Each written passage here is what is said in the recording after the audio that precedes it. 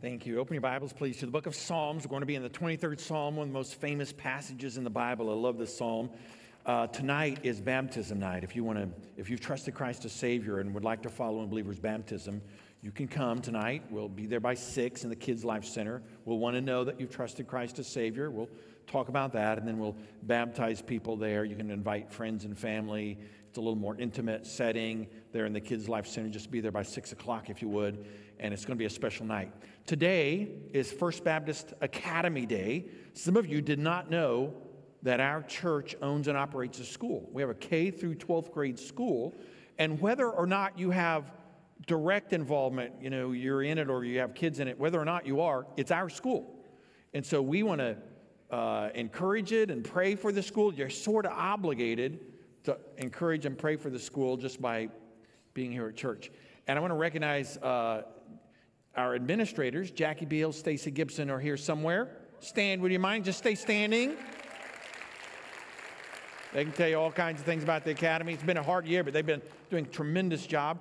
A lot of our faculty and staff are here somewhere. I think some of them are. Stand if you don't mind, people, men and women. Thank you, back in various places. How about if you are a student or a parent or an alumni? We have 100 alumni now. I just found out a little over 100. Would you stand if you are? And we are thankful for you. Great. Great. Thank you all for all of the things you do. We're grateful for all you've done for the academy and your participation. And as I said, we're obligated. It's our school, whether you're directly involved or not. We pray for the school. We encourage the school. We love the school. We're looking for some more teachers, if you know people who would like to be interviewed for teaching positions, of course. And they're great academically, spiritually, and we care about those things very much. I mean, it's not just, we want to set the curve, so to speak, on the academic side as well. So thank you for all who participate. Let's read from this great psalm. As I said, one of the most famous passages, I think, in the Bible. Let's read it together. The Bible says, "The Lord is my shepherd. I have what I need. He lets me lie down in green pastures. He leads me beside quiet waters. He renews my life. He leads me along the right paths for his name's sake. Even when I go through the darkest valley, I fear no danger, for you are with me. Your rod and your staff, they comfort me. You prepare a table before me in the presence of my enemies. You anoint my head with oil. My cup overflows. Only goodness and faithful love will pursue me all the days of my life, and I will dwell in the house of the Lord as long as I live." Well, I love this passage that tells us about the Lord as a shepherd. We see God's description of who God is as a shepherd. The other day, my wife and I were driving, and I saw a sheep pen. There's some sheep in a pen, and I thought, how much more convenient is that? I mean, the sheep can't get out, the predators can't get in, and that's, it's all convenient here. But in Israel, still today in Israel, there are shepherds. Israel's much more arid, much more deserty than it is here. Rocky, rocks everywhere, mountains and valleys, and so finding food is a little more difficult. There's dangers around, and so there's still shepherds. You see, going around Israel still today, shepherds leading their sheep. And the Bible describes, when God is describing himself to us, one of the descriptions he uses is as a shepherd. And I want to talk about what that looks like and what that means. We're going to look at 6 principles that teach us more about what God does for us and who God is. And so let's write these 6 principles down. If you're watching online, you can do that right where you are. Write these 6 things about the shepherd, and you can do that if you're here in person as well. Let's note these 6 things together. Number 1, would you note the Lord provides? The shepherd provides. The Bible says here in verse 1, the Lord is my shepherd. He is my shepherd. And I would just remind you that he is a personal shepherd. And so when we talk about his provision, this isn't just like a theoretical, God is there distant in a sense that he started the world to spinning, but he is my shepherd, and he is personal. And God wants a personal relationship with you. He doesn't want you just to know about him, but he wants you to know him. And he doesn't know just about you. He knows you. And the shepherd knows his sheep in a way that maybe no one else in the world can know you. Maybe they don't know who you are, or maybe they don't know your problems, and maybe you feel like maybe you are hard to understand. Maybe you have trouble understanding yourself. But I'll tell you, the shepherd knows you. And he knows everything there is to know about you. and you are personal to him. You're not just a sheep. He knows you. And he's not just a shepherd. He is my shepherd. And when you give your life to Christ, the Bible says God adopts you into his family. And this is personal, not just religious activities, not just God at a distance, but God who cares about us personally. The Lord is my shepherd. And notice what it says here in verse 1. I have what I need. David, the psalmist, is writing this. David knew what it was like to be a shepherd, but he's saying, the Lord is my shepherd, and I have what I need. He's saying God is personal, but he's also saying God is sufficient. I have what I need. It doesn't say God always gives me what I want. Thankfully, God does not always give us what we want, but he gives us what we need, and for that we ought to be thankful for God's provision. So early in our marriage, really, if we look back on it now and we see how important this was for us. Early in our marriage, I started seminary. Vic and I got married young, went off to seminary, and we lived in poverty. I don't use that word lightly. We lived in poverty. And it was an important lesson for us. God didn't have to do that. He could have certainly provided in a different way. But we found out that we couldn't depend upon anybody except the Lord. And when we did, we found out the Lord is dependable. It's an important lesson to learn. And that when we trusted the Lord, he was trustworthy. And God allowed us to learn those lessons in ways that are so beneficial for us that while we don't ask him to take us back to that, we certainly are thankful that he allowed us to go through that. And I want you to know that the Lord, the shepherd, provides. Sometimes sheep forget to say thank you. I'll just tell you about this sheep. This particular sheep sometimes forgets to remember all the provision God has made. You know, because we start thinking about what we'd like or what we want or what else we think God ought to provide for us, and we can forget that. And I'm saying to you, one thing you need to recognize about the shepherd is he is a personal shepherd who has provided for you personally, and he cares about you. And on occasion, we sheep ought to recognize what the shepherd has done for us. And we ought to have a grateful, thankful spirit and not just take it for granted and sort of ignore what God has been doing for us. The shepherd provides personally. Number two, would you write this down? The shepherd guides. He guides. It says two times in verse 2 and in verse 3, the Bible says, he leads me. Describing the shepherd, the psalmist says, he leads me.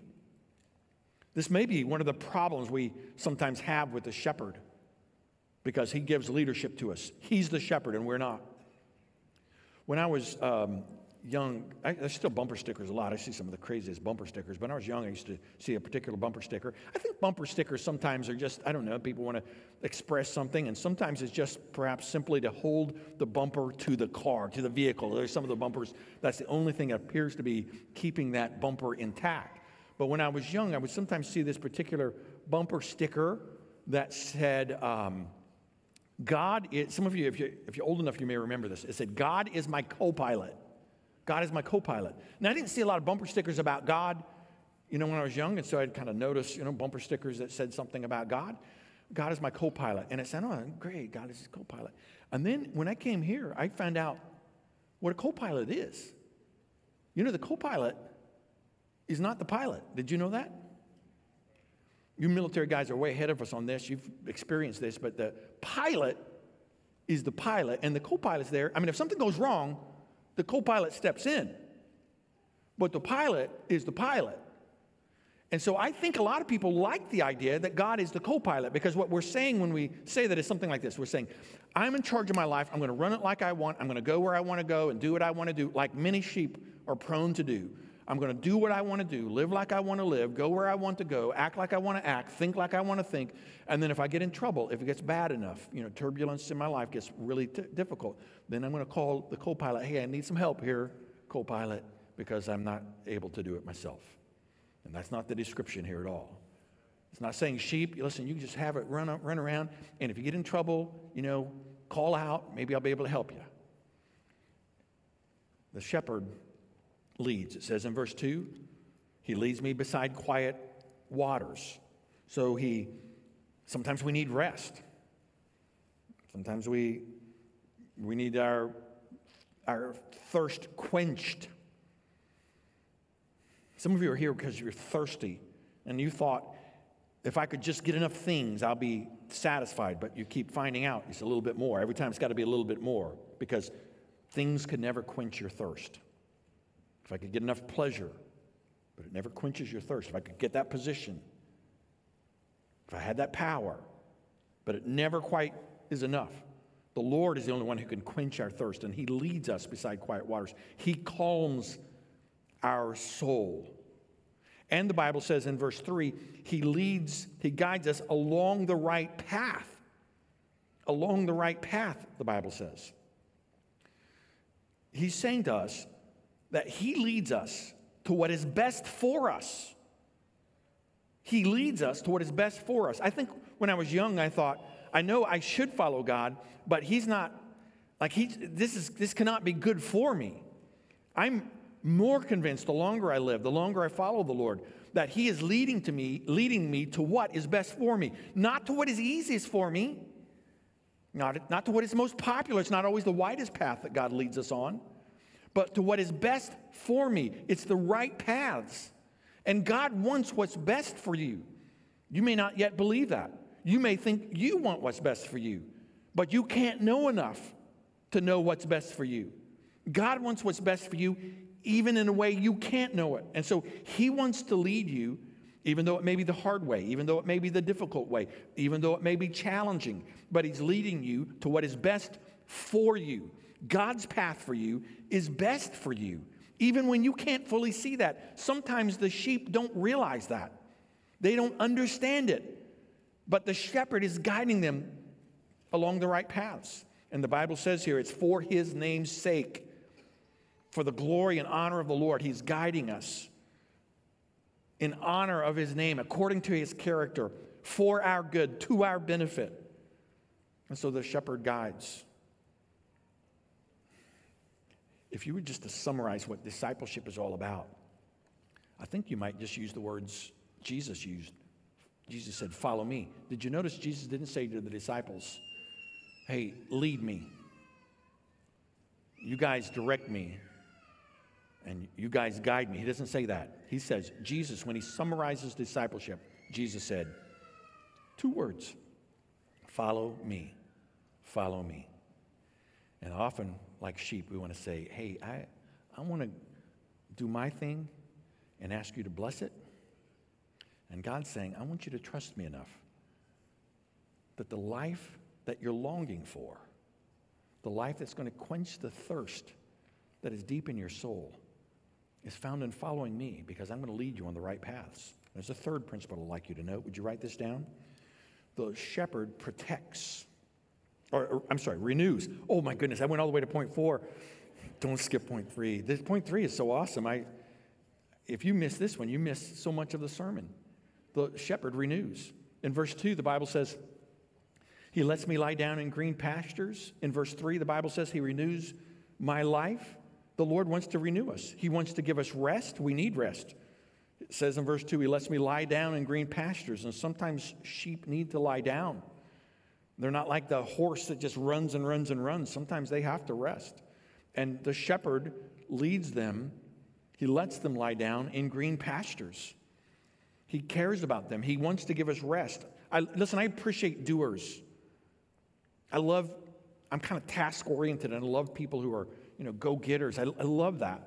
But there are times when God's not just calling us to action.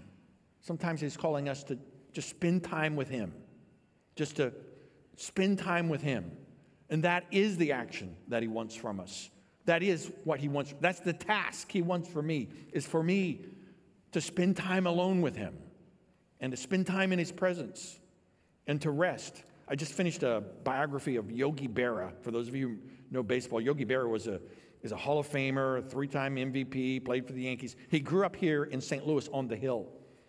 And Berra was in the generation, people told him he couldn't play. He didn't look like a baseball player. He was shorter than most, and he would swing at pitches outside the strike zone, but he was just an incredibly gifted athlete.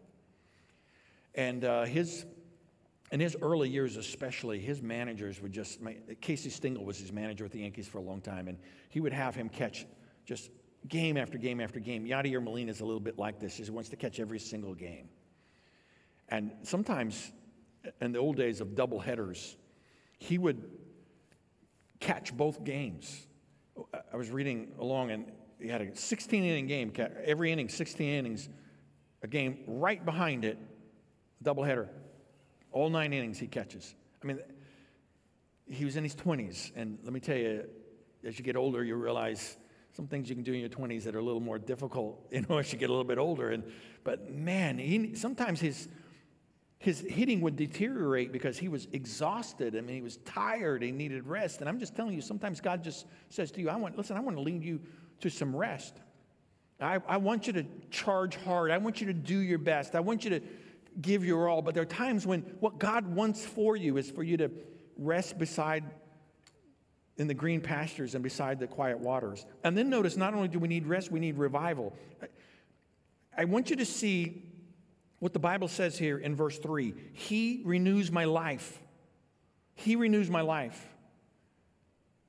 Our nation needs revival. Our culture needs revival. Never have I seen our culture more antithetical to the things of God, more in rebellion against the things of God. But revival, technically speaking, is not for the world. Because revival is you have to be vived if you're going to be revived. And vived is talking about life. It's talking to believers. And we need to be revived.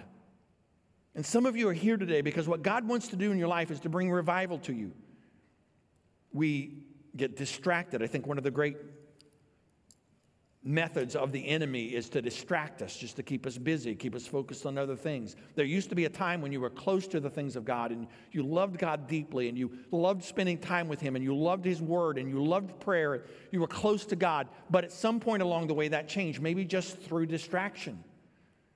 And your life got busy. And the enemy will never mind your life just being busy. He won't care about that. And if he can just keep you distracted from what really counts, and some of you are so distracted from what God wants in life, or sometimes it's just direct disobedience. Sheep sometimes just go the wrong way. And you've said something like this, I know what God says, but. I know what the Bible teaches, but. And God is calling you back to Himself. And maybe you're here today because God in heaven loves you so much. The shepherd cares about you so much. He's calling you to revival, to renewal. And He wants to restore and renew that soul deep within. And listen, God in heaven is able to bring renewal to you. For those of you who at one time were passionate about the things of God, but you've drifted from Him, will you take that to heart? And let God do that work of revival and renewal in you. God is able to bring renewal. God can do this. The shepherd renews. Now let's go to point 4. The shepherd protects. The shepherd protects. Verse 4 says this. Even when I go through the darkest valley. Some of you are in a dark valley right now, aren't you? Pain, sorrow, death. Talked to a couple of people very recent days who have gone through some very dark valleys. Some of you are in it right now. This is a fallen, broken world. And you're going through a dark valley. It's sort of like Israel has all these mountains, and so you have these steep valleys. And just the shadows are so great. You can't, sunlight rarely penetrates. Grief can be that way for us. Pain can be that way for us. But the Bible says, even when I go through the darkest valley, I fear no danger. Boy, this is a word we need because this is the fear generation. We've been told this for a long period of time now that we ought to live afraid. And yet the Bible says something so different. Even when the psalmist is saying, even when I go through the darkest valley, I fear no danger. Well, why? How would you not fear danger? 2 reasons. One is because of God's presence. He says, for you are with me. David, the psalmist, is saying, I'm going through some dark valleys in life. If you live long enough, you're going to go through some dark valleys. But I don't have to live in fear because you go with me. You go with me. When I was a boy, my dad was a construction worker, and sometimes he would be gone during the week at a job, just sometimes be gone for that week. And like little boys do, I would wake up scared sometimes in the middle of the night, a bad dream or something, or worried about something, or monsters, in the closet type thing. And I'd wake up and I'd go into my parents' room, and if my mom was there, it's good. Mom had a fly swatter. She could use that fly swatter. I suppose she wielded that sometimes, as a form of discipline. Back in the old days, kids, their discipline could be slightly different than it is now. She used that fly swatter. I suppose she could beat off some sort of attacker with the fly swatter, I guess. But it was especially helpful to me when my dad was there, because my dad was, a little more capable. I knew what his discipline could be like, and I also knew that meant he had some ability that my mom didn't have, and so I didn't have the same fear. And though we go through the valley of the shadow of death in this world, though there's plenty of pain and brokenness in this fallen world, the Lord goes through those difficult days with us. He doesn't say to us, you're never going to have a problem in this world. Follow me and there'll never be a difficulty. This is a broken, fallen world. But he says, I'm going through every problem you face with you. And you don't have to live in fear about what might happen because of God's presence, but also because of God's power. Notice it says, your rod and your staff, they comfort me. Your rod and your staff, they comfort me. The shepherd's crook and his club. Sometimes, you use the crook to pull us out of a crevice, or the club to discipline us. God's discipline is in our best interest, by the way. God does discipline us, and he does it for our good. And the club can be used to fight off the enemy. And the Bible says they comfort me. I'm comforted, David says, by this rod and this staff that you carry, by your power, to remember that you protect me even in the dark and difficult moments of life. And for some of you here who are going through dark days, I don't want to minimize it. The Psalms don't minimize it. God's word does not minimize it. It doesn't say ignore the pain, pretend it isn't there. That's not what God's word says. God says, I want you to know that I am with you every step you take, and I always have my rod and my staff with me, always. They're there with me. And so I'm going to help you through if you will follow me, I'm going to help you every difficulty that you encounter in this world. Every enemy that attacks, every problem you face, every time you need discipline, every time you need correction, I'm there every step, because the Lord protects us. There's a fifth principle I want you to note. Is that what I'm on? 5? All right, stay with me. Someone keep me on track. Number 5, the shepherd prepares. He prepares. Let's go to verse 5. It is a beautiful verse. The Bible says, you prepare a table before me in the presence of my enemies. So David knew something about enemies, right? He had difficulties. His life was filled with challenges. He had that big giant named Goliath. He had a political problem, a guy named King Saul. He had family intrigue, and if you had family intrigue, he had his son Absalom, who tried to take his place and his spot. He went to war against him. He knew what it was like to face some enemies. The Philistines would line up day after day, battle after battle, fight after fight, war after war. And David said, I couldn't help but notice something. You prepare a table before me in the presence of my enemies. Right there. I've got enemies, but you're preparing. He's saying God prepares us through problems. He doesn't just remove the problems, but he prepares us through the problems. He prepares a table before us right in the presence of our enemies. Our enemies are there, but God has made preparation for us. The sustenance that we need, the protection that we need, the power that we need, because we are in a spiritual battle. You have your own giants to fight. You have your own family difficulties and struggles. You have your own political issues. All of those things are part of life, but God prepares us through the problems that we're facing. And he's made preparation for us. Nothing that has happened in our lives has caught God unaware. He knows what we're going through, and he's been preparing us for those battles. And he's been preparing us for the problems that we're going to face in this world. And notice as well that he prepares us for a mission. Verse 5 says, You anoint my head with oil. You anoint my head with oil. Now, oil was used in the Old Testament for medicinal purposes, and sometimes the Good Samaritan came and put oil, bandaged the man's wounds. By the way, can I just remind you, we're all wounded healers. Your life group teacher didn't teach a class today saying, I've got it all together and never had any problems, and I'm just going to tell you poor people how to find healing. We're all wounded healers. Your pastors don't just, come with healing on the wing. The Lord is the one who heals, but we're all wounded healers. We've all needed the oil of the Lord applied to our problems and issues and struggles in life. Can I just tell you, you don't have to stay a victim forever to the scars of your past. You don't have to stay forever a victim. Now, many people will. I'm not minimizing the hurts of your past, and I'm telling you, many of us have faced struggles and problems and pain and hurt. We've been wounded at some point along the way in life. But for many people, we stay victims to those wounds when the Lord is giving his oil of healing for us.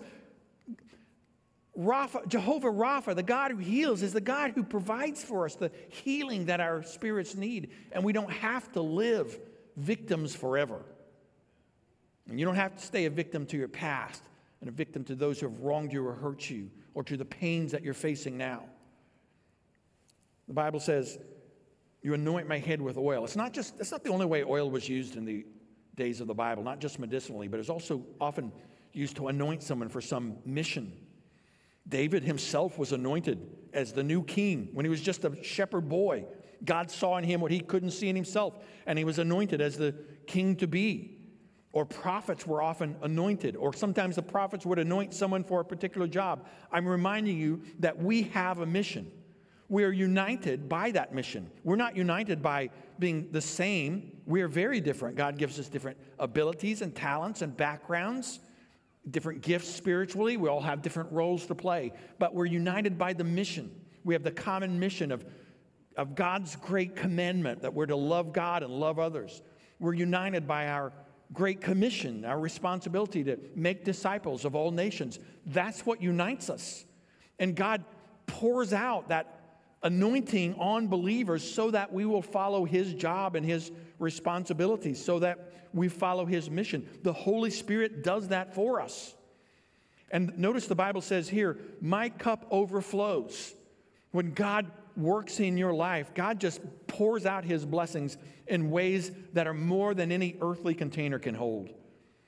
And he wants to pour out on you all the preparation he has made for you and for your future and for the mission that he has for you. God wants to fill you with his Spirit. God wants to use you in his service. God wants to empower you for the work he has been preparing for you all of your life and far before you were ever born. God prepares us through every problem that we face, and he prepares us for the mission that he has for us. And if you'll follow the Lord, he'll pour out his blessings for you and on you in a way that's greater than your cup could ever hold. The shepherd prepares. By the way, the Bible tells us Jesus has been preparing for us because we're made for something more than just this world. The Bible said, Jesus said that he's going away to prepare a place for us, for those who know Christ as Savior. And long, long centuries ago, Jesus made that promise to us. And that's what he's been doing on our behalf, preparing for your future. If you know him as Savior, he's been preparing for the home that your soul is longing for. And it is, God pours out his blessings in ways that are so great. That home, that plan, and that purpose that God has for your future is greater than anything you can imagine fully in this world. The shepherd prepares. There's a sixth principle I'd like you to note. The shepherd pursues. And I love that the Bible tells us God pursues us. We say we pursue God, but we could never pursue God except that he pursues us. He loved us first before we could ever love him. And I'm thankful that because of that we can love him. But God pursues us. Notice what the Bible says here in verse 6. Only goodness and faithful love will pursue me all the days of my life. Well, goodness and faithful love, how can they pursue us? Well, it's God who pursues us with the attributes of his character that he gives to us. It's God's goodness that he gives to us. It's God's faithful love that he provides for us. That word faithful love is the kind of the Old Testament equivalent, as close a word as there is in the Hebrew to the New Testament word for grace. It's that unmerited love. It's the love that we can't deserve or earn, but God just pours out. He just overflows our cup with his love. And God pursues us with the attributes of his character to give to us his goodness and his faithful love. And he's pursuing us in our lifetime to give us what we need and what deep inside, of course, we want. And the shepherd has been pursuing you. He wants you to experience his goodness. He wants you to experience his faithful love. He wants you to experience salvation full and free in Christ. He wants you to experience a home in heaven. He wants you to experience a life worth living in this world. God wants that for you, and he pursues you for that purpose. God pursues us with his attributes to give to us, but he also pursues us with his presence to give to us. The psalmist said, "And I will dwell in the house of the Lord as long as I live." I'll dwell in the house of the Lord as long as I live. Now, David, as he wrote this, would understand something about the presence of God. He'd realize if you said to David, where's God? He would say, well, there's a sense in which God is in the tabernacle that represents the presence of God, the Ark of the Covenant that reminds us that God is present before us, before the cherubim on the Ark of the Covenant. God is in the tabernacle. And, of course, David made plans to build the temple. He wanted to build it himself. And God allowed that to happen to his son. His son Solomon was the man who built the temple there in Jerusalem. That happened to David prepared for the building of the temple. And so if you were to ask someone in the Old Testament, where is God? They would say, well, he's at the tabernacle, or he's in the temple. So what do we say today? Where is God? Where is God? Where is he? And we could say, of course, God is in heaven, and God is in heaven, and Jesus has been preparing a place for us there. And one day, that's what our soul is longing for. That's ultimately the home that God has made for us, and that represents the very presence of who God is and where he is. But there's another sense, even more personal than that is the house of God. And it's not the church building. As thankful as we are for the church building, we sacrificed and worked and prayed to have a church building, but this is the building. The house of God is something more personal and intimate than that. The Bible says when you give your life to Christ, God, the Holy Spirit, comes to live in you. Not out there, not somewhere, but in you. So that the Bible says, the New Testament teaches us that the temple of the Holy Spirit is our body. It's not the outward shell. That's not it. It's not the beauty of the outside or the brokenness of the outside. It's the power and presence of God the Holy Spirit who comes to live in us so that we never walk through a valley of the shadow of death alone. We never face a problem or an obstacle too big for God to handle. And that shepherd who lives in us wants to guide us and lead us and direct us. Because one day, that Savior who has been preparing a place for us will come to us, and heaven will be our home, and we will see him face to face, and we'll know him as we are also fully known by him. And God made us for that. And that's what the shepherd wants for you. Will you bow with me for a word of prayer? And as we pray, I want to ask you to make the Lord your shepherd. We say, I want God to be my shepherd. Not just a shepherd, but my shepherd. Some of you need to be saved. And the Bible says if you will repent of your sin and you will place your trust in Jesus who died for you and rose from the grave for you and receive him as Savior, he'll save you. Right where you are, you can give your life to Christ. You can trust him as Savior and he'll save you. I urge you to give your life to Christ. Christian, I want to say a word to you, though. Some of you are here and you've You've known this truth that God, the Lord, is my shepherd, but you've acted as though you're in charge of your life. And you just call on him if you have a terrible problem. And I wonder if today you wouldn't say, Lord, I want you to be my shepherd. I want to follow you.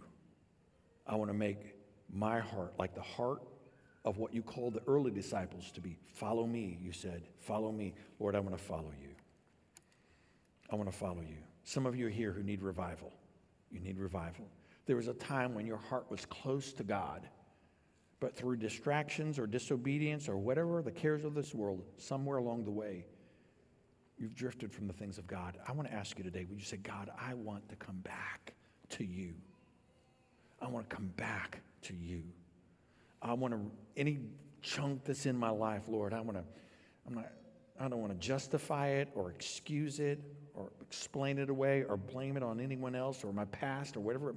Lord, I want to turn from sin and turn to you. Lord, I want to turn from distraction and turn to you fully. I want revival in my heart and life. God is able to bring renewal to you.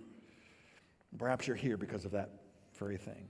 Some of you are facing the valley of the shadow of death right now. You're facing difficult moments. Would you say, God, I'm going to trust you right in the middle of this, all the way through this, because I know you're with me. And you're powerful enough to deal with every problem I face.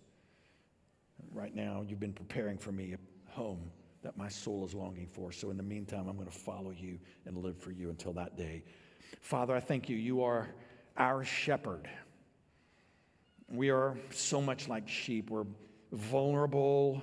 We tend to wander away. We even want to argue with you about which direction we ought to go and what we ought to do. But Lord, help us to see who you are and how deeply you love us and your purpose and plan. And Father, burn this deep within us. There are some here who are just deep inside longing for renewal. Would you bring that to them? Longing for a revival in their own personal soul. Would you bring revival to their soul? Lord, for those who need to be saved, draw them to yourself. And we pray these things in Jesus' name. Amen.